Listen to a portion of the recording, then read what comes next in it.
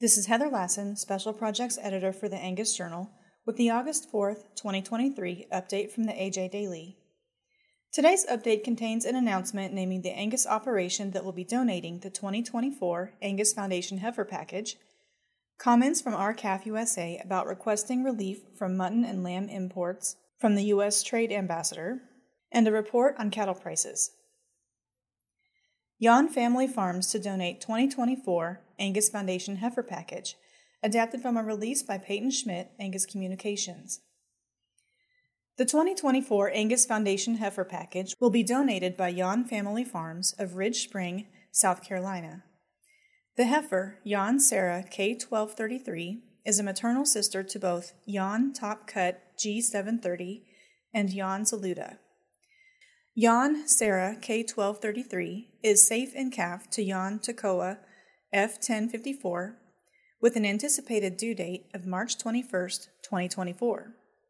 The heifer, offered for sale in January at the 2024 Cattlemen's Congress, will support the Angus Foundation's mission of furthering Angus education, youth, and research efforts.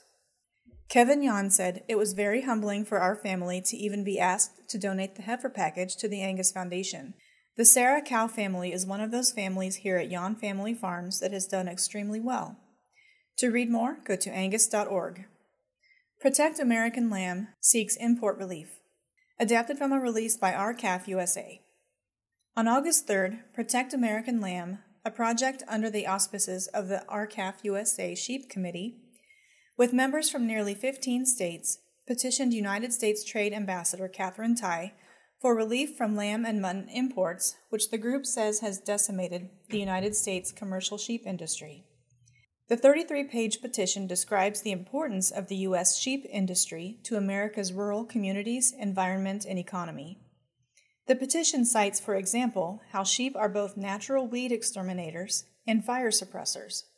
By way of numerous charts, the petition shows that imported lamb and mutton, primarily from Australia and New Zealand, have increased 2,363% in dollar value and 543% in quantity since the early 90s. To read more, visit r-cafusa.com. July cattle update. Inventory still falling. Drought conditions improve. Adapted from a release by Bernd Nelson, American Farm Bureau Federation. Cattle prices have come a long way in the first half of 2023. In fact, the weighted average market price for a steer this July is 27% higher than it was in July of 2022. Drought and high input costs have driven many producers to market animals that would have been held back to grow their herds, and the resulting tighter cattle supplies are pushing retail beef prices to new highs. This market intel dives into the current supply and demand situation and provides an outlook on the second half of the year. The semi-annual cattle inventory report is a record of all cattle and calves, number of operations, and size group estimates categorized by class, state, and the country as a whole. The report is released in January and July. The July inventory uses information from the responses of 10,000 surveyed cattle operations. For more information, go to fb.org. The AJ Daily is compiled by Paige Nelson, field editor for the Angus Journal. For more Angus news, visit angusjournal.net.